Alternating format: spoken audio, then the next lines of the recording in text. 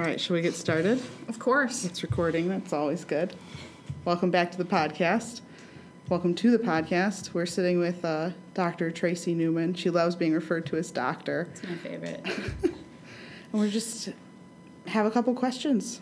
You want to start? Was that a joke? Like, do you actually hate being called I hate doctor? being called doctor. Because yeah. I've made had a mistake in the email once. I've had it both ways. Like my undergraduate advisor, and I think this is why I immediately loved him, is because he was like, you don't have to call me doctor. You can call me Chet. Call me Dr. DeFonso. Just don't call me Chester. I was like, all right. That's funny. Don't call me Chester. I was like, it's like immediately I was like, okay, this is gonna work. Do you ever have students try to give you a nickname? Not to my face. Oh. I meant in like a. Do you know something? No, I meant in an endearing way. Like sometimes. No, I don't know that I endear myself that much. Okay. No. To my knowledge, I have not gotten a nickname. Have you had the accidental mom yet? No, God, no. I don't think I seem motherly. I've definitely. I don't have kids, and so I don't know that I come across that. I don't think I've ever almost said mom, but I know I've almost said dad because a lot of people of just because like they remind me so much of my dad, and I'm like. I definitely did it in high school and maybe once in undergrad, but I don't think the person heard me. Like, everybody else in was like, yeah. You get Mrs., right? Oh, which is yeah. sort of a constant. I actually don't get Mrs. that often either. And if I do, I usually get it in an email. I can't think of anyone ever addressing because if me you as told Mrs. them, Neuman to my face. Don't call me doctor, but they don't know how to. I do tell them specifically to call me Tracy. Yeah. And if they don't feel comfortable doing that, call me professor. But sometimes I still get Mrs. in an email, which it does not bother me that much. It just baffles me, particularly because I am married, but I have my own name, so I would not be Mrs. Neuman under any circumstances. Right. So I'm just kind of like looking for my grandma, basically. But grandma's here. But this is I know. I didn't know she could answer that question. Yeah, but this is sort of like a chronic women in academia question, right? Usually men get called doctor or professor, and often women get called Mrs. Yeah. And this is annoying. Yeah, the big, was it last year, the big push to have all the women in all fields put, if they were doctors, the doctor on their Twitter handle and stuff. Did you feel pressure, like that you should start going by doctor or no? No. You're like, I got it. No, I understand that. Yeah. I understand that push, and I think that's just not my persona. Yeah. And it's not, so I also don't feel like I spend a lot of time worrying. Is this actually recording? Yeah, I was gonna say, you're fine. I don't spend a lot of time worrying about whether or not people are taking me seriously or see me as credible. I kind of assume they do, and if they don't, I don't really care. I like that. So, but I also understand, I think a lot of women, particularly younger women or women who look young or women who are like short, like small women or anything that sort of makes you seem young, get undermined a lot in these ways, and so feel that they have to maintain, these sort of sharp boundaries to protect their expertise or they're not taken seriously. I think that you could see also by going by your first name is also another mechanism, like defense mechanism to that too. Like, I don't have to, like, to your undergrad students particularly, I don't have to prove anything to you. Like, I am the professor, I am the doctor, but I don't need to be called that, so you can call me Tracy. Yeah, and I feel like the thing that I really learned from my first year of teaching was if I tried very hard my first year of teaching to sort of act like a professor and present myself in lecture the way I thought a professor should present themselves, and that's just not my personality, and it didn't work. It wasn't that I didn't have a good rapport with the students. I was doing things in class that felt really uncomfortable, and so I think I think whatever is comfortable for you is probably the thing that makes you seem the most credible. Unless you're being sort of mansplained and undermined the way that happens to women, and then by all means step it up a notch. Doctor, please call me doctor, Right. But yeah. Right, one of those, it's doctor to you. Yeah. Everyone else can call me this. you have to call me doctor. Right. They always sit in the back of the class. Of course. Where else would they sit? The hat, yes. Oh. And the look of judgment. Their hand goes up like this high. No one can see that on the podcast, but you know what I'm talking about. It's true. Do you want to ask her any other questions? Sure. I know, she came prepared I came with questions. a list of I see questions. the Because- list, Yeah. yes. I'm more free-flowing, and I know you already, but she was like, I got to ask her some questions. Well, sometimes it's nice to have. Yeah, you knew our last person better That's than right. me, so. That's right. Okay, so I did Google stalk you, and I'll admit that right off the I'll be bat. interested to hear what But you found. not well with my CNN searching abilities. I didn't go too deep, so don't worry. I wasn't like calling my friends and like, hey, can you run a background check really quickly? I need to get some dirt. So like, where were you born / where did you grow up? Because I noticed you went to U of M and then you went to Cornell for your master's and then you went to NYU, and so I was like wondering where your journey started. I was actually born in Midland, and I grew up in Traverse City. My I knew it was up grandma north. lives in Midland. It's a good place to get. My grandma still lives in Traverse City. It's a good place to keep grandmas. But yeah, no, we moved to Traverse City when I was 5. So that's where I went to school, high school. Oh, wow. And then went to Michigan, like you often do. Michigan State, if you are from this state, right? So, Yeah. Yes. Or Michigan Tech. I didn't go to Michigan Tech. No, you just worked up there. I went to Northern. And you went to Northern. Yeah. Okay. Very different. Yeah, I understand. Just I apologize. stepped in a can of worms. It was not intentional. No, I was also born in Midland. Oh, you were? Wow. Okay. Yes. Yeah, I'm from Bay City. Okay. But like my grandma lived in Midland, and so like my whole mom's family lived in Midland, and so Bay City's hospital didn't have a great record at that time that I was born into this world. It has since gotten better. But at the time I was born, my mom was like, "Yep, nope, we're going to Midland, going to Midland." So Funny. okay, and then my other question, I'll just go into them. Your focus is on like Pittsburgh because I noticed you've written a lot about Pittsburgh. What drew you to like the city? Was it Mr. Rogers? Because you can tell me. It's actually my husband. Oh, really? Who is not Mr. Rogers. Although I will tell you, so growing up in Midland for my first 5 years, my next door neighbor, who was my best friend, of course, because we were the same age, and she was my next door neighbor, her mom dated Mr. Rogers. No in way. Out, which That's wild. we thought was the coolest thing. as you That's might so imagine. cute. And her dad was a pastor, so her mom seems Very to similar, have yeah. type, yes. But yeah, so there's my Mr. Rogers connection for you. She has more Mr. Rogers questions. You better be prepared. Not really. No. It's just because I just watched the documentary, and so like, Oh yeah, I haven't seen it yet. it is so good. I cannot more recommend a documentary than that one because it just Okay. is like so relevant to now because like it basically. I'll tell you the conclusion is basically like we need to bring back this essence of kindness that Mr. Rogers just constantly emulated. And so like that's what I'll tell you is the conclusion. And so then that doesn't entice you. I don't know what will. I haven't seen it yet either, but I intend to. Yeah, eventually that'll make it on the list. But I really have no Mr. Rogers connections or stories. I'm All right. sorry. But then like what was How it did I end up writing about Pittsburgh? It was purely coincidental. I actually quite like Pittsburgh. It's a lovely city. I love Have you Pittsburgh. been to Yeah, Pittsburgh? my sister went to school there. It's great. I really like it. We're going next weekend. Not this coming, but the following. Not that you need to know that. Anyways, so We want to track your movements. That's right. That's right. If you're stalking me, then you can follow me. But no, so it was funny. I knew I wanted to write about deindustrialization, which is not really what I ended up writing about at the end of the day. But I sort of had this question about why certain places had been allowed to decline the way they had. Why it seemed like there was no effective public policy response to intercede.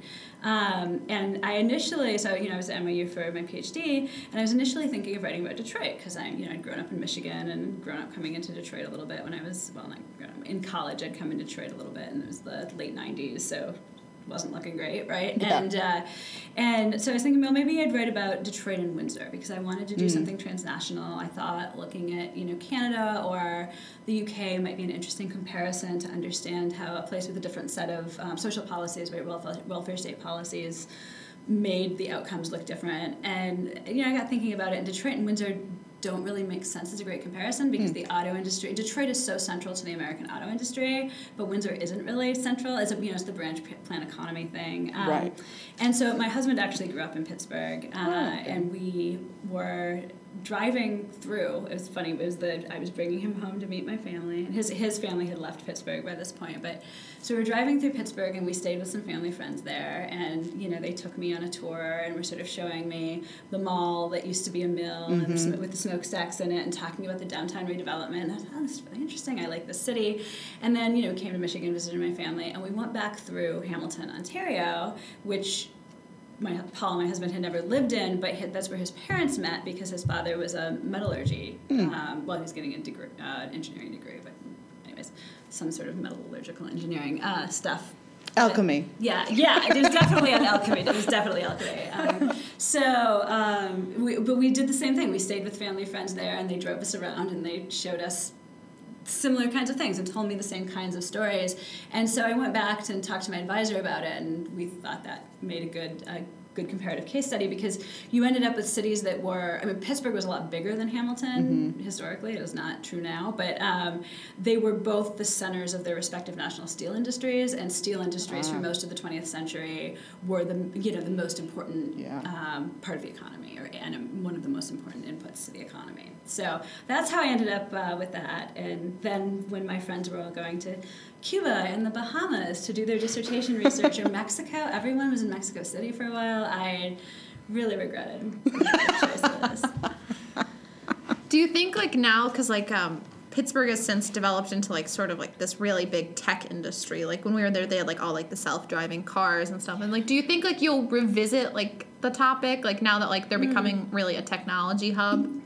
No. I can't seem to get away from Pittsburgh in my research. My new project is very different, and to the extent that Pittsburgh will pop up in the stuff I'm working on now, it's still in kind of its 1960s urban renewal era self that I would be talking about, which is just because one of their urban renewal people, one of the big guys involved in that, went to India and was involved in urban renewal in Calcutta, and so... Wow. It seems that I cannot get away from Pittsburgh, which I quite like. But no, I will say I'm not, I think probably I've written, at least in a book-length sense, everything I want to write about post-industrial cities. I still find it quite interesting, and I'm quite interested specifically in kind of these economic development and urban development models that I was writing about with Pittsburgh, and Pittsburgh is a place where a lot of those models develop in the late 20th century. But I'd pay less attention to contemporary Pittsburgh than you might think. I'm actually quite obsessed with the Pickle Festival that they have, which I have not been to. And anyways, but I haven't been to it, but we have a pickle for our Christmas tree. It's in July. Yeah. But no, so I'm not. I should be more interested in these sort of more recent economic transformations around tech hubs than I actually am.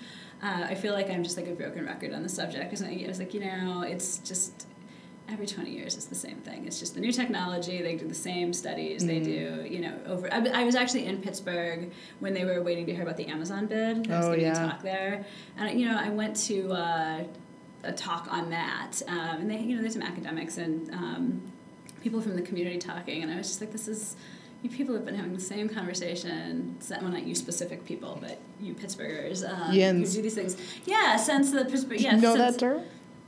Yins is y'all for Pittsburgh. Yeah, they've got their own dialect. Yeah, Yins have been having this same conversation I have to put since something the 1950s. I can't just sit here quietly. I've got to add just because I wrote color. a couple of questions. Yeah. The Pittsburgh dialect is very interesting. Yeah, for sure. I will say. So, yeah. Yeah, my sister went to graduate school there, so we visited a bunch. I went to the Andy Warhol Museum a lot. That's really all I remember. Yeah. Going up the vernacular. Yeah. It's a nice city. Yeah. It's easy to drive to from here. Not easy to drive around once you get there because those bridges closed a lot. But yeah, when I visited, I flew in until the Uber driver the whole time was talking about how that's where they filmed Batman. And so I was I was instantly intrigued. I was so he's like yeah, this and this, and I'm all right. They filmed one of the Batman scenes at Michigan State while I was there. Which one? The one where they go to the fancy guy's house. It's the newer Batman with Ben Affleck. Oh. Batman vs Superman. That one. I haven't seen that one. Oh yeah, they're at a party, and it's inside our new modern art museum. Oh. Yeah. So watch and look out for the Broad Art Museum, guys. Yeah, I sort of feel like going off like the broken record, I've written a lot about the 1913-1914 Keweenaw Copper Strike in Michigan's Upper Peninsula, and I feel a lot like a broken record now as everyone's like, oh, are you going to revisit it again? And I'm like, no. Yeah, I want to do something different. I don't want to write about this strike anymore. I want to look at other stuff. Can I please get away from this? Yeah. It's just because it eats so much of your life, and then you're like, what am I going to do now? And you're like there's like 8 other copper things I'd like to write about. Yeah. No, and I think, I imagine I will probably still have things to say about Pittsburgh and industrialization or post-industrial cities at various points, but definitely not for book 2. I would like more, I would like different research locations. I have come to understand the value of selecting your topic based on where the archives are. Oh yeah, Having spent that's smart. a winter in Hamilton doing research. Yeah. Not smart. That makes sense. Yeah. Be like one of Eric from our program who studies the Caribbean. Yeah, studying the Caribbean is not a bad move. I had a friend who did that, and she was, seriously in archives in the Bahamas. I was like, I almost don't believe you. I feel like I couldn't do it. It'd be too nice outside. I'd be like, I can't do this. I have to be outside. Wait, research time? Nah, I don't need it. Are you open at night? Right. I just want to be on the beach during the day. Do you ever feel, based on what you've done before, whether it was articles or books that you've written, that later people try to put you in boxes, or have you found in your career that you're able to change it up so far? No, yeah, and I think that part of that is, yes and no. Like, for instance, I'm was asked to participate in a seminar on kind of small cities and deindustrialization in April, and it's close, and I know some of the people involved, and it sounds like it's a great program, so I'm doing it, but there's definitely a way in which I'm just like, oh, this is not really what I'm working on anymore. I'm surprised I'm being asked to do this, but I think that one of the things I hadn't fully realized is, my book came out in 2016. It's now 2019, apparently.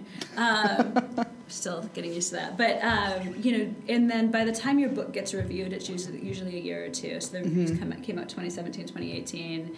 It should be coming out in paperback, hopefully, in the next year, which means it might actually get assigned in a class. So there's like a big lag between when you actually publish this book that feels like the culmination of all of this work you've been doing, and when other people notice see it as your work. Right. So I don't feel like I've been pigeonholed so much, but I also haven't published yet on my new project. So to the extent that I think that I will have to start publishing before people start asking me to do too much on the new project. Right, so we know it's happening. But I will say that I co-edit a blog and have been involved with a new professional organization, and will be co-editing a sort of book series on global urban history, which is where my new work, I think, is more comfortable. And so because of that, my first project is on U.S. and Canada. It's transnational. It's sort of pitched in this North Atlantic or somewhat global context, so it wasn't like I wasn't reading that stuff or talking to those people, but just by virtue of being involved in those things, I think it's been an easier transition into this new area, because a lot of the people I now know, I know because I commissioned them to write blog posts, or because I know them through this professional organization. Yeah. So there's, they just know me. They don't necessarily know me because they know my work. Right, okay. Right? And so if they know at all what I'm doing, it's the new work. So it hasn't made it harder for, purposes of conference panels and those sorts of things that I think it might be harder to shift away. But I do know, anecdotally, I do know this happens to people, and particularly with people with far bigger books than mine. Like if you win a bunch of book awards, or if you're Tom Segru, everyone still asks you to talk about Origins of the Urban Crisis. Yeah. However many years later, and however many books later. Right. Okay. It's not like, obviously he's getting asked to talk about lots of different things, but nobody ever forgets that book because it was so important. Right. So I think that, anecdotally, I think that there is a way you never get away from the research. Yeah, we just saw last week or like the week before. I'm losing track of time already. But like we saw Woodward and Bernstein. Like I went with like, my friend Laura like out to like Macomb, and they were there, and so like most of what the person asked them was about Watergate. And I think that like you're saying, like they're trapped in this, and I think especially now because there's inevitably so many comparisons between Nixon's White House and what's going on now, that it's even more like we're like, is there any way we can focus in on all of Watergate to see if there's something that they didn't do then that we should be doing now to speed this process up. That's what I got from the room. Maybe people weren't thinking that, but that was the vibe. So. No, that makes sense. I mean, you say Woodward and Bernstein, it's just one thing that comes to mind unless you've read everything they've done. Which most people probably haven't. Also, I'm going to just go out there and say it. I did not realize they were both still alive. I mean, I know they have co-published relatively recently, but it's one of those, it's like Henry Kissinger. Every time someone mentions him, I'm right, not dead. Not dead, I feel like they fall into that category. Yeah, Henry Kissinger especially, but like, yeah.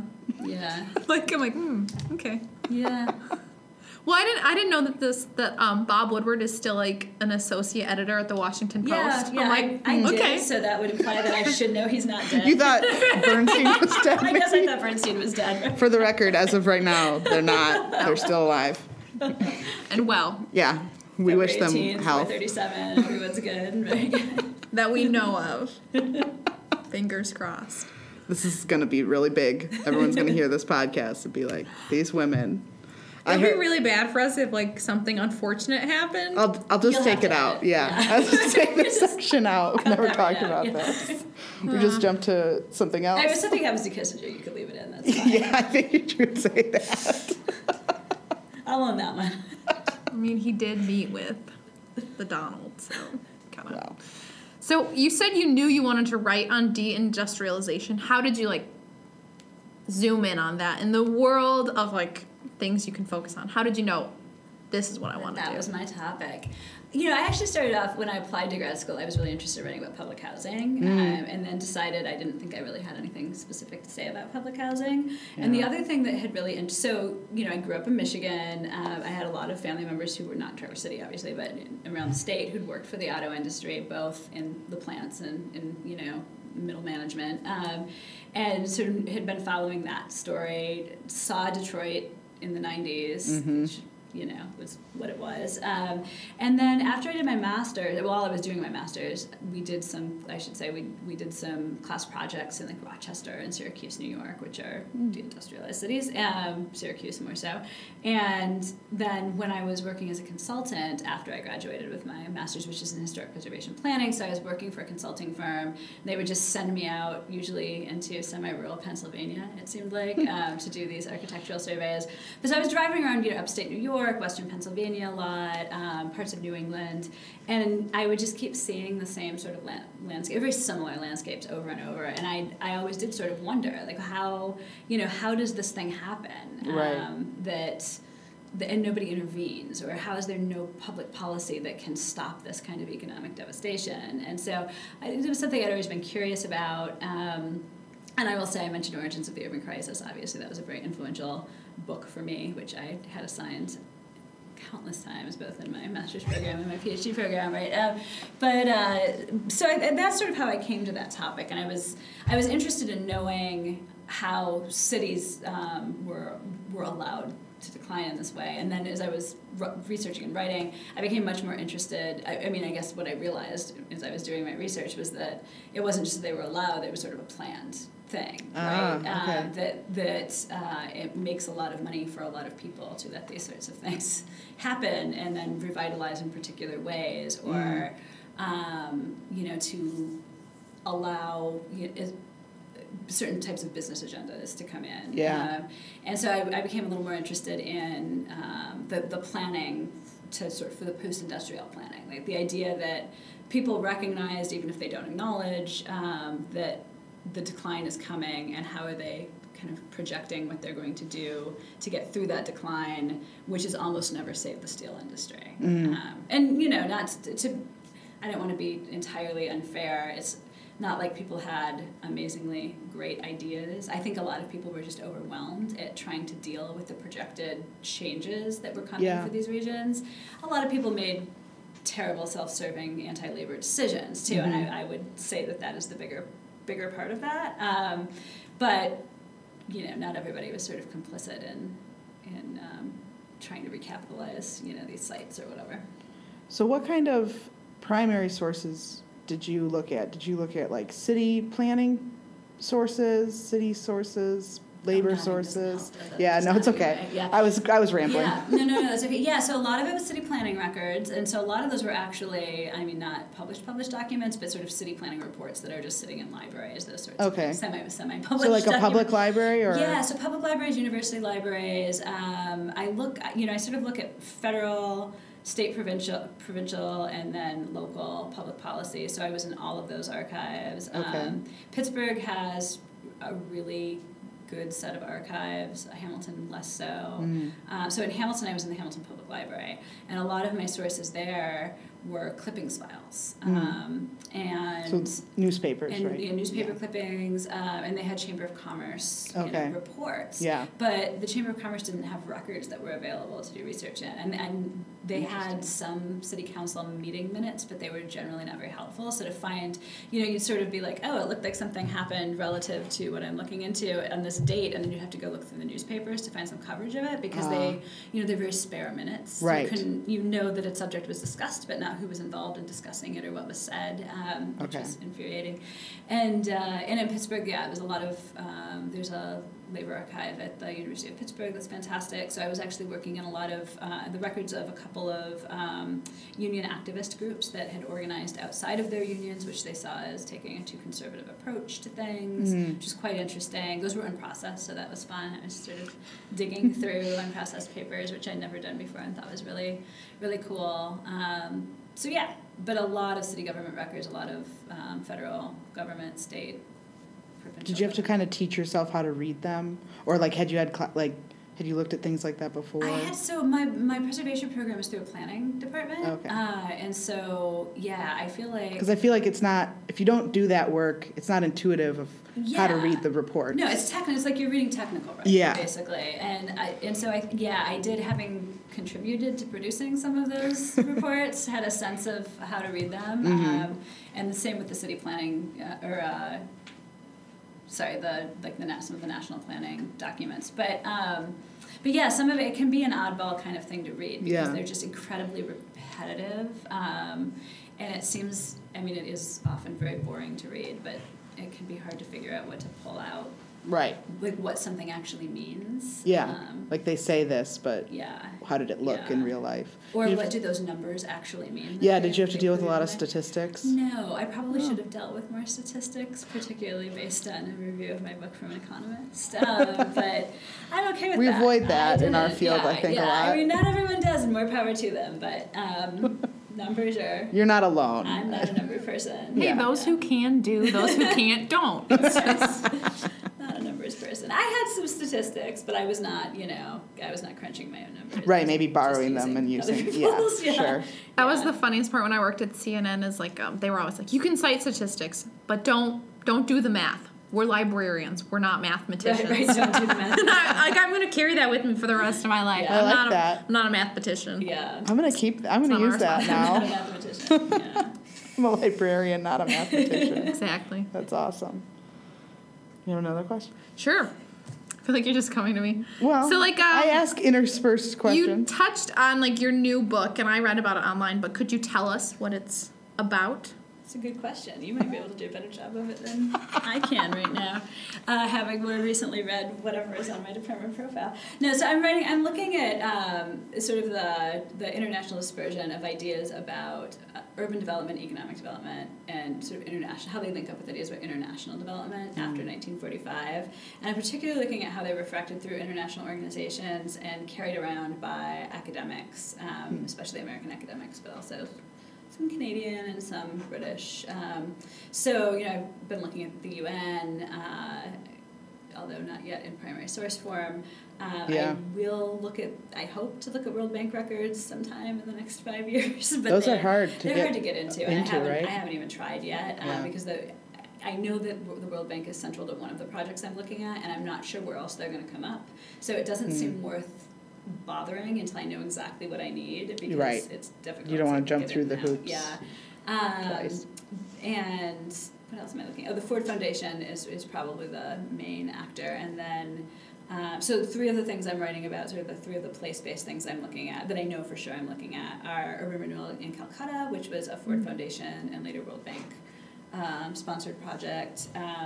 Ciudad Guayana in Venezuela, which is a bit of a problem because getting to Venezuela right now is not something that I'm going to, be able to do. Right. And I'm not a Latin Americanist, and I can read a little Spanish, but I don't speak it, and so it's not a place I, would be able to travel to right now. And that was a Harvard-MIT joint project. And then something called the American Yugoslav Project, which was actually for a while run out of Wayne State by a planning professor at Wayne State, which I'm giving a talk at the Humanities Center conference if you're interested in hearing more on April 5th, maybe. But that was sort of a technical planning exchange that was also a Ford Foundation project. So the Ford Foundation is just fascinating in terms of its various. Yeah, they have more. I hadn't thought about that much reach. They had a huge reach, and they were doing a lot of international urban programs in the 60s and early 70s, but like the Calcutta stuff starts up, I guess, early 60s. They were looking into it in the 50s, and then they stop, sort of coincident with their endowment taking a hit around the time of the oil crisis, and they reevaluate what they're doing, and they've done a major study about what direction they should be taking with their international specifically urban programs, and this is something that I haven't looked into too much yet, but it seems that the decision is essentially that this is just unmanageable and too expensive, and we're going to reel back in and focus on American cities. But so I'm interested in this. I'm interested again in this idea of how models develop, how they circulate. I'm interested in challenging the idea that kind of urban development models always go from north to south, and in fact some of these things are changed or developed in the global south and come back to the north. Oh, interesting. And I'm interested particularly, or I just say getting more and more interested in how American models for educating planners get translated or get moved around along with some of these project ideas. Because that was a lot of the Ford Foundation programs, and the State Department got involved in funding some of this stuff too. They funded the American Yugoslav Project as well. They were really interested in, as part of this democracy building Cold War notion, the idea that an American type of expertise was something that was going to help shore up these kinds of projects. Oh, okay. And they initially saw urban planning as something that was apolitical, which is fascinating. It's as though none of them lived through urban renewal, which was going on at the time that they were doing this. But they said there's some ridiculous quote from one of only a particular type of person would think that it's apolitical. Yeah, and they said it was like math. Right? Yeah, it's like mathematics. Like it's just but I mean that's a particular view of urban planning is a hard science, right? Which was becoming popular at the time, and not true. But yeah, so that's in a nutshell. I guess I'm trying to look at this intersection of urban and international development. So how long does a project? So you have your first book. Yes. So you feel like a little less stress or more stressed? I'm good. Okay. They can't fire me now. Yeah. So how long does a project like that take? That's a good question. And, is there a push to, get it done, within a certain time period? That's also a good question. I mean, so yes and no. I think it depends on where you are, whether or not there's a push to get it done in a certain time period. I wouldn't say that I got tenure in 2017, so you can't even go up for full here until you've been in rank 5 years. So 17 plus 5 would be 22. See, math. We shouldn't have done it. We could not do math very well. It took us all too long to be able to do that. But, so there's certainly not going to be any pressure on me until then, because that's really what the pressure is about, is moving through rank. But at least at Wayne State. Okay. So they want you to focus more on teaching or other things? No, they still want me to focus on research. Okay. But there's just... when you're pre-tenure, right, you've got 6 years, or maybe 7, depending on where you are, to get done what you need to get done for tenure, which for historians at research universities is typically a first book and some semblance of progress on a second project. And what that looks like varies wildly. And if you're at an Ivy League institution, it, again, varies wildly, and your book better win 25 awards, right? Yeah. But generally, that's the case. And there's a lot of pressure on you, because if you don't do it in that time frame, you get fired, and then they have to replace you. And as we all know, the state of higher education is not one in which everyone gets replaced, right. And so then they might lose the line, and suddenly you don't have someone to teach that field. So there's a whole lot bound up in getting people tenure, and then once they get tenure, presumably, everybody's kind of locked in. They can't fire me except for cause. If I did something, right, they could potentially fire me. But I should probably stop saying this in case someone takes it as a challenge. So there isn't a lot of pressure, and there's a lot, I'm sure you have heard faculty members complain about this, there is a tremendous service burden on associate professors. That was going to be my next question about, all of this work that you're doing research-wise, travel-wise, writing. That's a lot of work. And then on top of that, you're a teacher as well, a professor, teaching how many classes a semester? 2. So 2. And then also everything else that falls under, I don't know, admin, service, yes.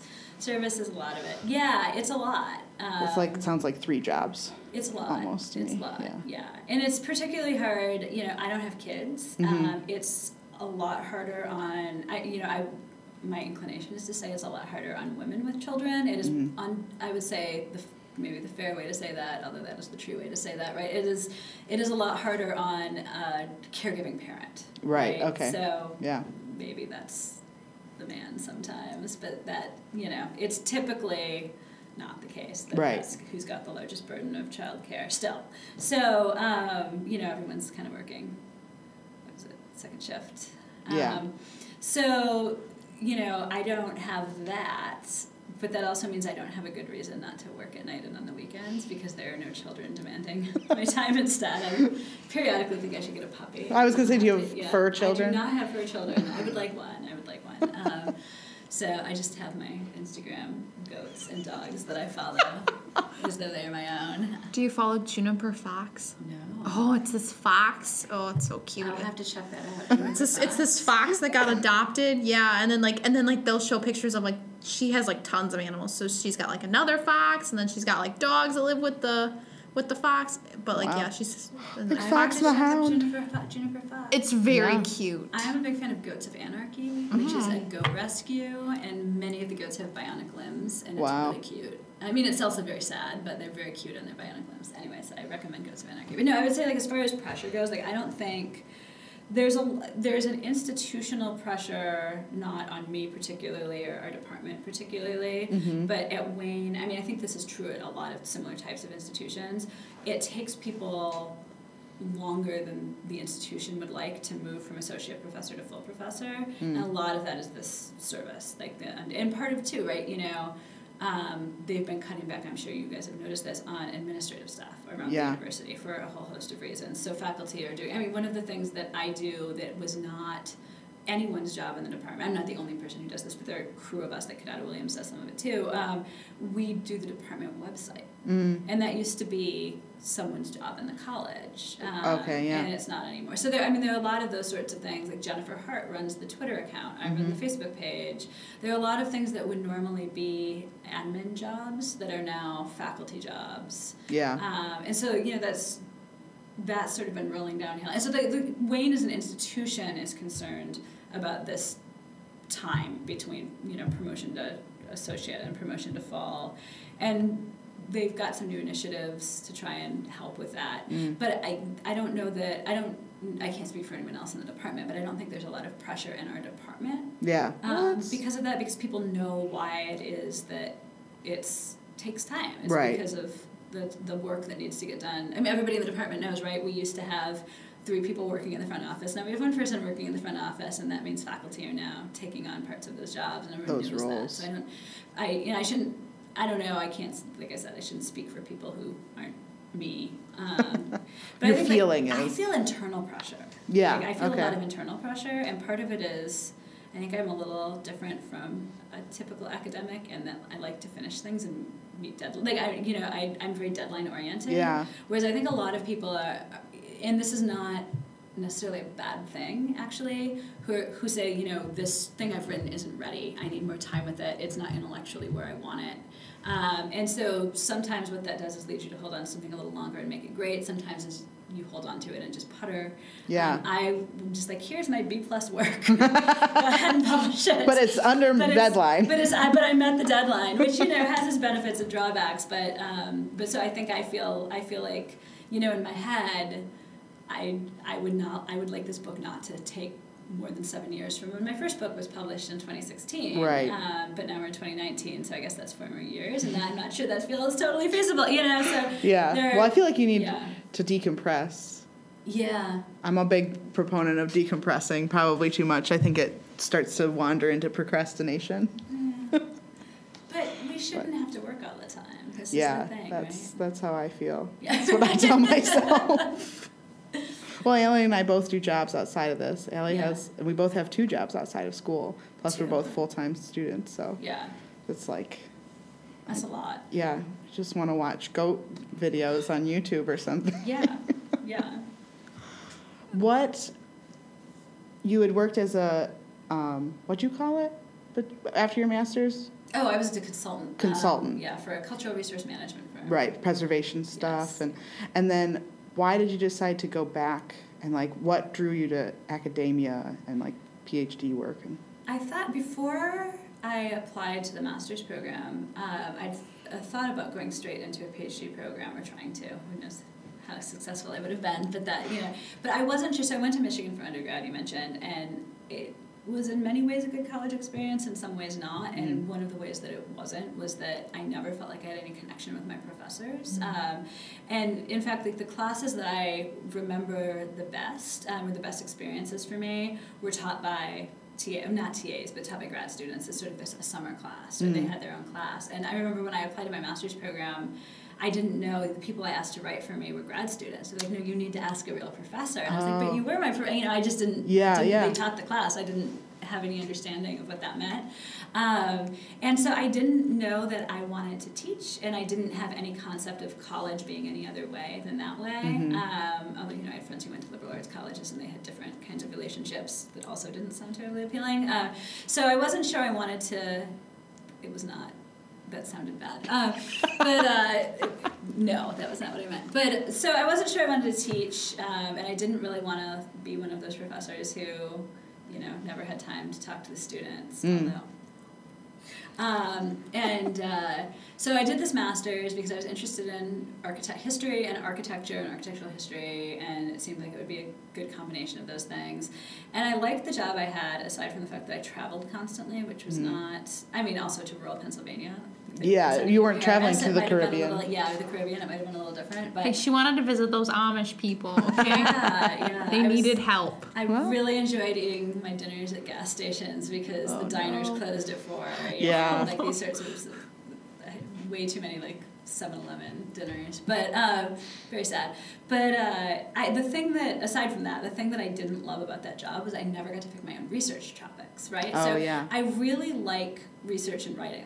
I loved the kind of research I did as that kind of consultant, and it was, you'd be at a local historical society, and a lot of it was looking at county histories and trying to research, the history of the first sawmill in town, and I liked working with the Sanborn maps, and I liked that they were actually sort of short projects that got finished. That's one of the annoying things about academia, right? They're big, and it's endless, and it can overwhelm your life for years and years, and you don't get discrete things that you get to finish. So I liked all of those things, but the actual topics I was researching would only occasionally be even remotely interesting to me. And they were very rarely did I work on this sort of project where kind of any sort of broader historical context mattered. So you'd sort of be relating things to particular kinds of themes. So if I was looking at a sawmill, I would relate it to kind of the history of the region and I don't know, maybe hydroelectric production in the United States or something. So there would be, you'd draw some relationship to these bigger themes, but it was very narrative, it wasn't very analytical, and you weren't making arguments. Right. You weren't, and those were the things that I really sort of enjoyed. And so I decided to go back and do the PhD because I thought that was the way to do that. And that makes sense. Yeah, and also I got sick of getting sent to rural Pennsylvania. Did you go by yourself, or did you have a partner or anything? I often went by myself, and so this was the early 2000s, and it must have been a year. I worked full time for that company for 2 years, and then I worked for them off and on while I was in grad school as well, because they were based in Boston, but they had an office in New York, so I worked for them for the summer, did some projects for them. So I must have been there a year before they would give me a cell phone. They gave me a phone card. And I finally, a truck ran me off this narrow road into a ditch in a rental car in rural Pennsylvania. I have no cell phone, and I'm sort of wandering around trying to decide which door to knock on and hope there's not someone who answers it who's going to kill me. Yeah. And fortunately did not end up killed, although did end up sitting around with a creepy guy who came to keep an eye on me while I was waiting for, the tow truck to come. Yeah. But so there was a lot of that sort of thing. I had friends who got sent to the Dakotas, and, wow. They'd be out doing surveys and run across meth labs and get sort of chased out. So there was a lot. In retrospect, it all seems very unsafe. That's why I asked. I was like, you were alone. Yeah.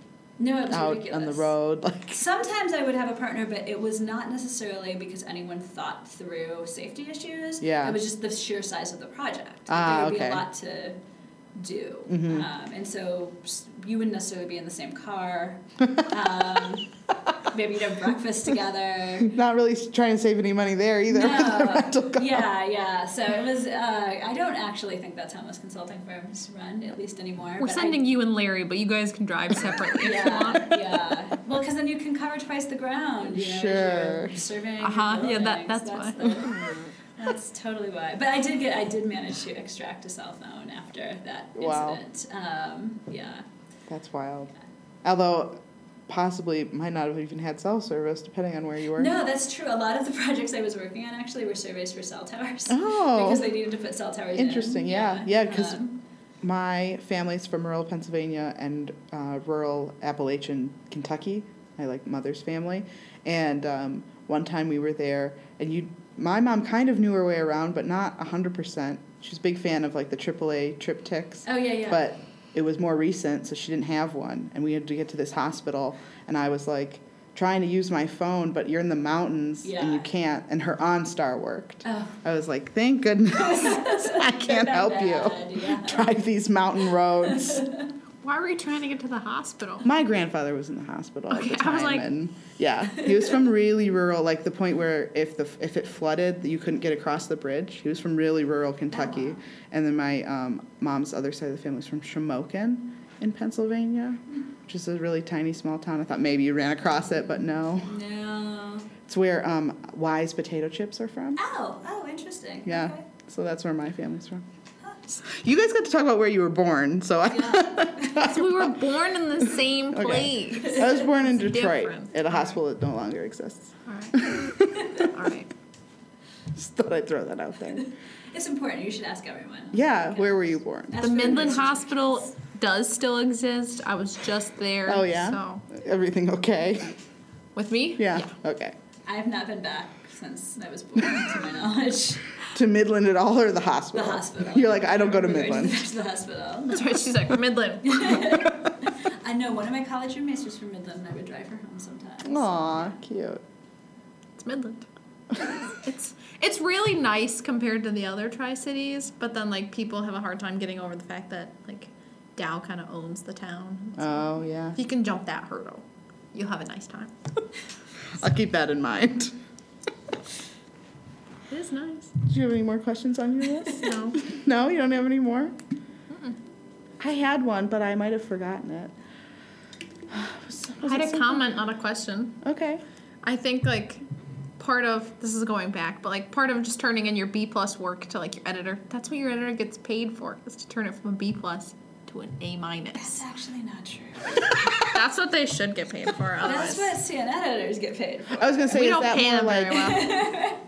I was going to ask about that. For editors for an academic book, I kind of understand the job of an editor for an academic journal, because I know one. But an for an academic book, what's their background? Who are... Is it more grammar? Because I've read a lot of academic books where they clearly didn't do a great job. Because I'm like, that is not grammatically correct. That should be the copy editors.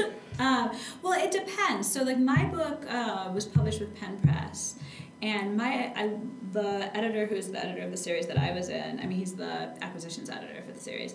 He has a PhD, the history PhD, not modern America, but history.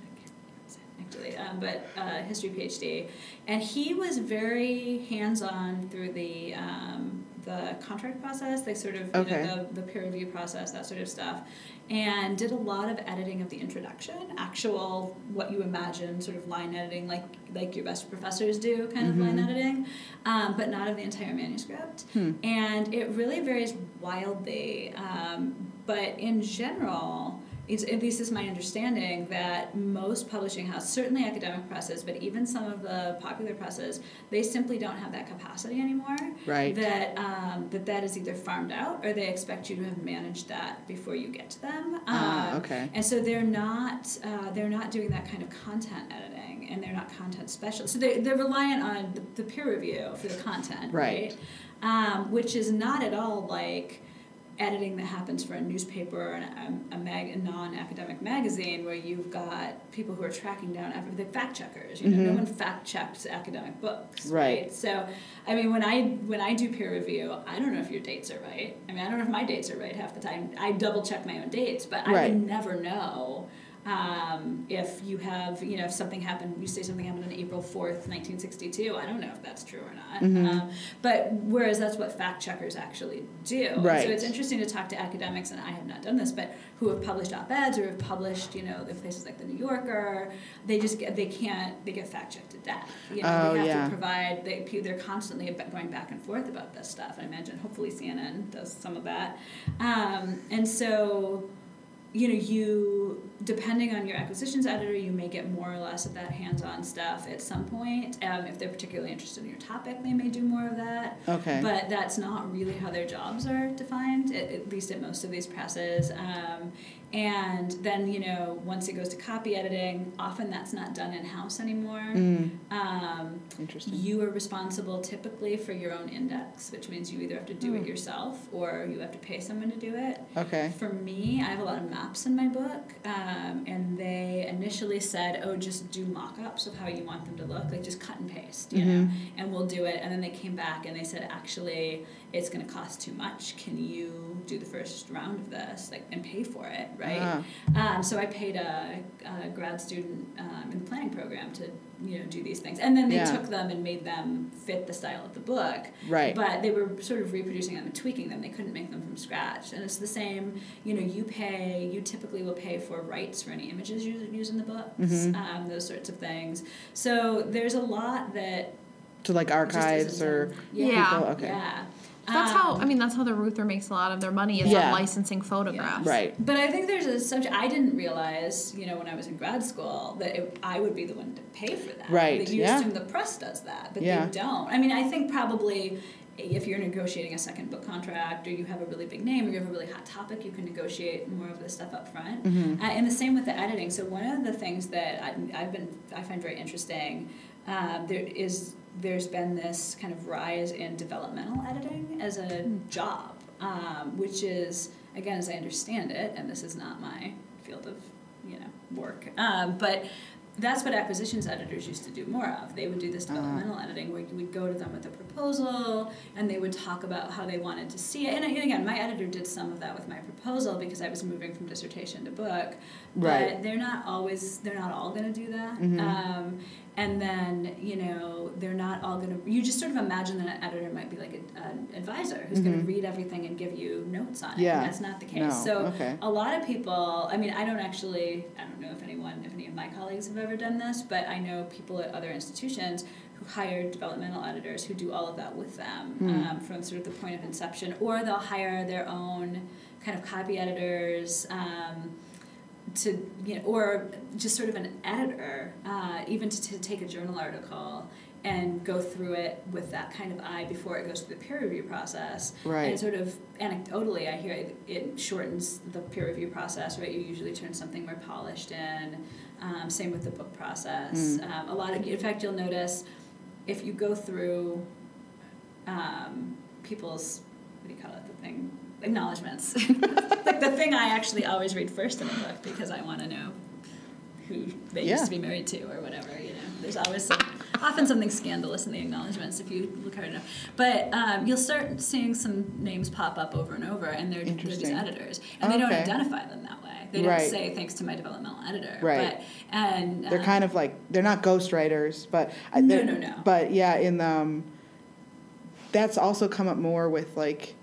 Again, this isn't it's not ghostwriting, but like with people who have already become famous and they want to write a book, like a novel or whatever, they have someone that they're working with because they're not trained in literature, they're not trained in how you write a theme, all that kind of stuff. They have a name, they have a story they want to tell, but they don't know how to write a book. Right. And I think that they were working with a developmental editor is what you call them. And you do it for fiction too. Yeah. For fiction too. And there's a company that does, there's probably more than one, but there's one that has been seeing on I listened to this podcast called Am Writing. Do you know the Am Writing podcast? Mm-mm. I like the Am Writing podcast, and they've had this woman on a couple of times because one of them, they're both nonfiction writers who mainly write about parenting, and one of them wanted to write a novel and didn't know how to. She knows how to write. She knows how to write a book. Right. She wrote a New York Times bestseller, but it wasn't a novel. Casual. Right? And so this is. Yes, and so she's working with one of these developmental editors to write a novel because she didn't, she had a good idea and she had good characters, but she needed someone to sort of say, this is extraneous information that nobody wants to read. Right. So in that way, that really is what editors used to do when they were more, maybe fewer people trying to write books, I don't know, but they could be more hands-on, and I think it is more akin to what an advisor would do for a student. So, like ghostwriting isn't the right term, which implies, because it's still your kind of your own product, your intellectual work. Yeah. But it's just like having, or if you're in a writing group with friends and you've got someone who gives you really good edits, it's like that. You're just paying for it. Right. And that used to be, again, I gather, something that was embedded more in the actual publishing process. Interesting. I'm glad you talked about that because I somehow charmed myself to be on a panel at a university press conference that'll be here at Wayne State in June. Interesting. I don't do anything with university presses. What is the panel? The panel is about social media. So when I was at AHA, I'm good at that. When I was at AHA, I talked to a woman, and then she gave my contact information to this other woman who was putting this panel together. And so I looked more at the proposal, and they listed all the names, and they're all editors or people from presses, like University of Wisconsin-Madison's press, and such press, and it's like Rachel Manella, Wayne State University, Department of History. That's okay. Sure. That's great. So I come up with something to say. I think you're in a really great position because you know a lot of grad students where you could do a general survey about what students do when they're trying to publish. And so then that could be a great way for you to glean a lot of information is to just be like, hey, buddies, give me your information. Talk to me about... Tell me about your experience. But it's specifically on social media. Yeah, it's about getting kind of the word out, and how do you attract scholars to the press, and and also about how and I think it's mostly about university presses, but it's also about journals and things like that. So it's a very vague panel description, but apparently their panel got accepted, and I'm on it. So excellent. Everyone can show up and watch me bullshit my way through a panel about social media and Don't know. We have faith in you. Talked to this woman at AHA a lot. Yeah. I feel like this is the sort of thing you can just put a call out on Twitter about and very then possible. Report what you heard back. Right. Academic chatter. That's a big hashtag. If you want more detail, tweet out a link to a Google form that you created so people can add all these comments. I'm gonna hire Allie as my data. Assistant. I'm good with data. Yeah. Put that on the top of every resume. I'm good with data. I'm good with data. Not quantitative, though. Just qualitative. Well, depends if the statistic is already done. I can use that. If so many people died in the mine, there's a number I can't mess up. Good job. Thank you. So we always ask the same two. Did we ask both last time? When you say always, I'm your second interview. Yeah. Okay. But we have our first episodes just the two of us. And we asked each other. We did. All right. We're setting a precedent. It's a really tough. It's a really tough question. Okay. What are you binge watching right now, or watching? What have you been watching on streaming or TV or So anything? many different things, though. Whatever you're Give us willing a to couple. admit to. What am I willing to do? We've been watching. We've been rewatching The Good Wife.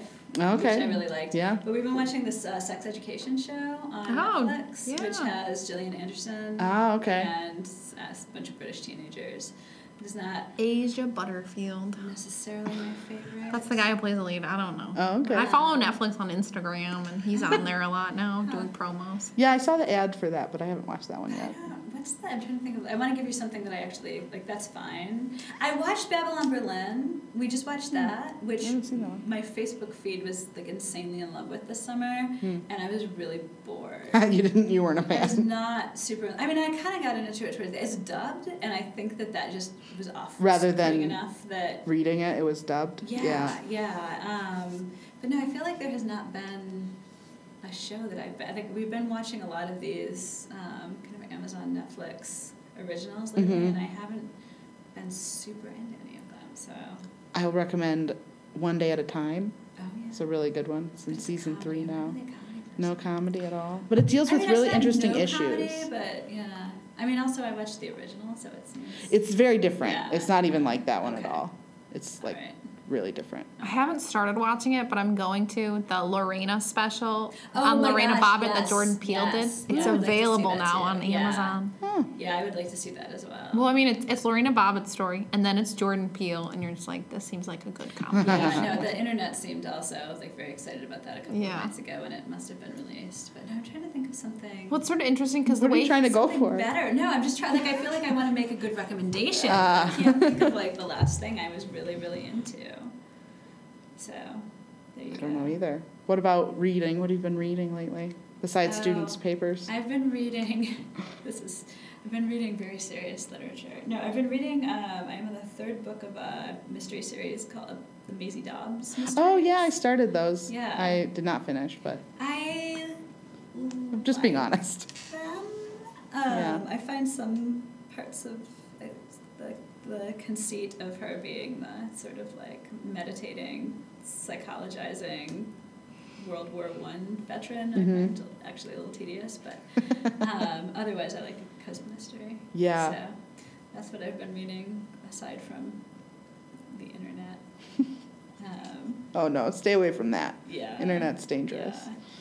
You have anything new since the last time we that talked? I'm reading. Yeah. Are you still... What are you reading? Oh, I'm reading this book that's on the New York cold case division of the police department. That's intense. So it's really interesting, and like it's older. Like I think it's from like 2004, 2005, and so like some of the statistics are dated. And it's kind of interesting because since this book has been published, they've arrested some of the cases. And so So you can like, go look them up again. well, because some of them like there's no conclusion, like because like the way I'm not really fond to a certain extent of the way she like bounces, because she'll introduce you to this case, and so you're like really invested, and you're like, oh man, tell me how you solve it. But then like the next chapter introduces you to a different police officer in a different case, and you're like, I would like to know if you solved this crime very much. And so sometimes it's just that I because I'm very much of a I like the answer right away. Yeah. I don't want to have to like I'm going to read the rest of the book, but I'd like you to tell me now if you catch this criminal. So I want to know if I have to be wary. I'll Google it quick. Yeah, if I need to be worried that someone's murderer is still out on the loose. I'm not reading anything right now except stuff for school, so no fun there. But I did buy 3 new books. So What'd you get? I bought Monster, which is the continuation of a YA sci-fi series. So that one's really good. And then I bought A Discovery of Witches, which is now a TV show. I want to read that. I really wanted to read the book for a while, so I was like, I gotta buy this book. And then The Secret History by the woman. Hart? Yeah. I love that book. Okay. I really love. I do not love her other books. And The I really Goldfinch, love that which was the Pulitzer. I haven't read that one. I hate that book. I got halfway like through that that. book, and I was just like, I don't understand. Yeah, The Secret History's been on my list for a while, and it's very vague. Like, I really haven't looked into it. I don't want to find anything out, but, like, the description of it is very vague. Like, there's these students and a professor, and things happen, and I'm just like, I want to know what happened. It's good. Yeah, I okay. really like that. Yeah, I really like that book a lot. So I bought those. So I just keep buying books, but I'm not reading any of them.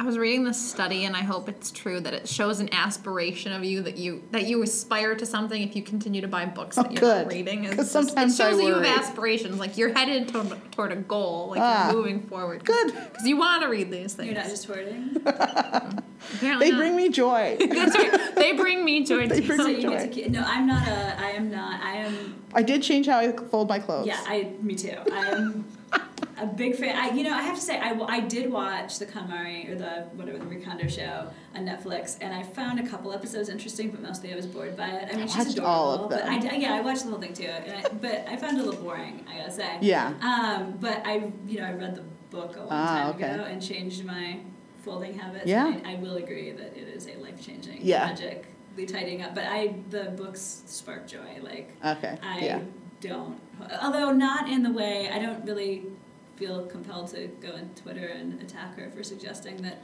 No, not at all. If books just make you feel guilty for having not read them, get them out of your house. Yeah, for sure. No, you Yeah. know, and I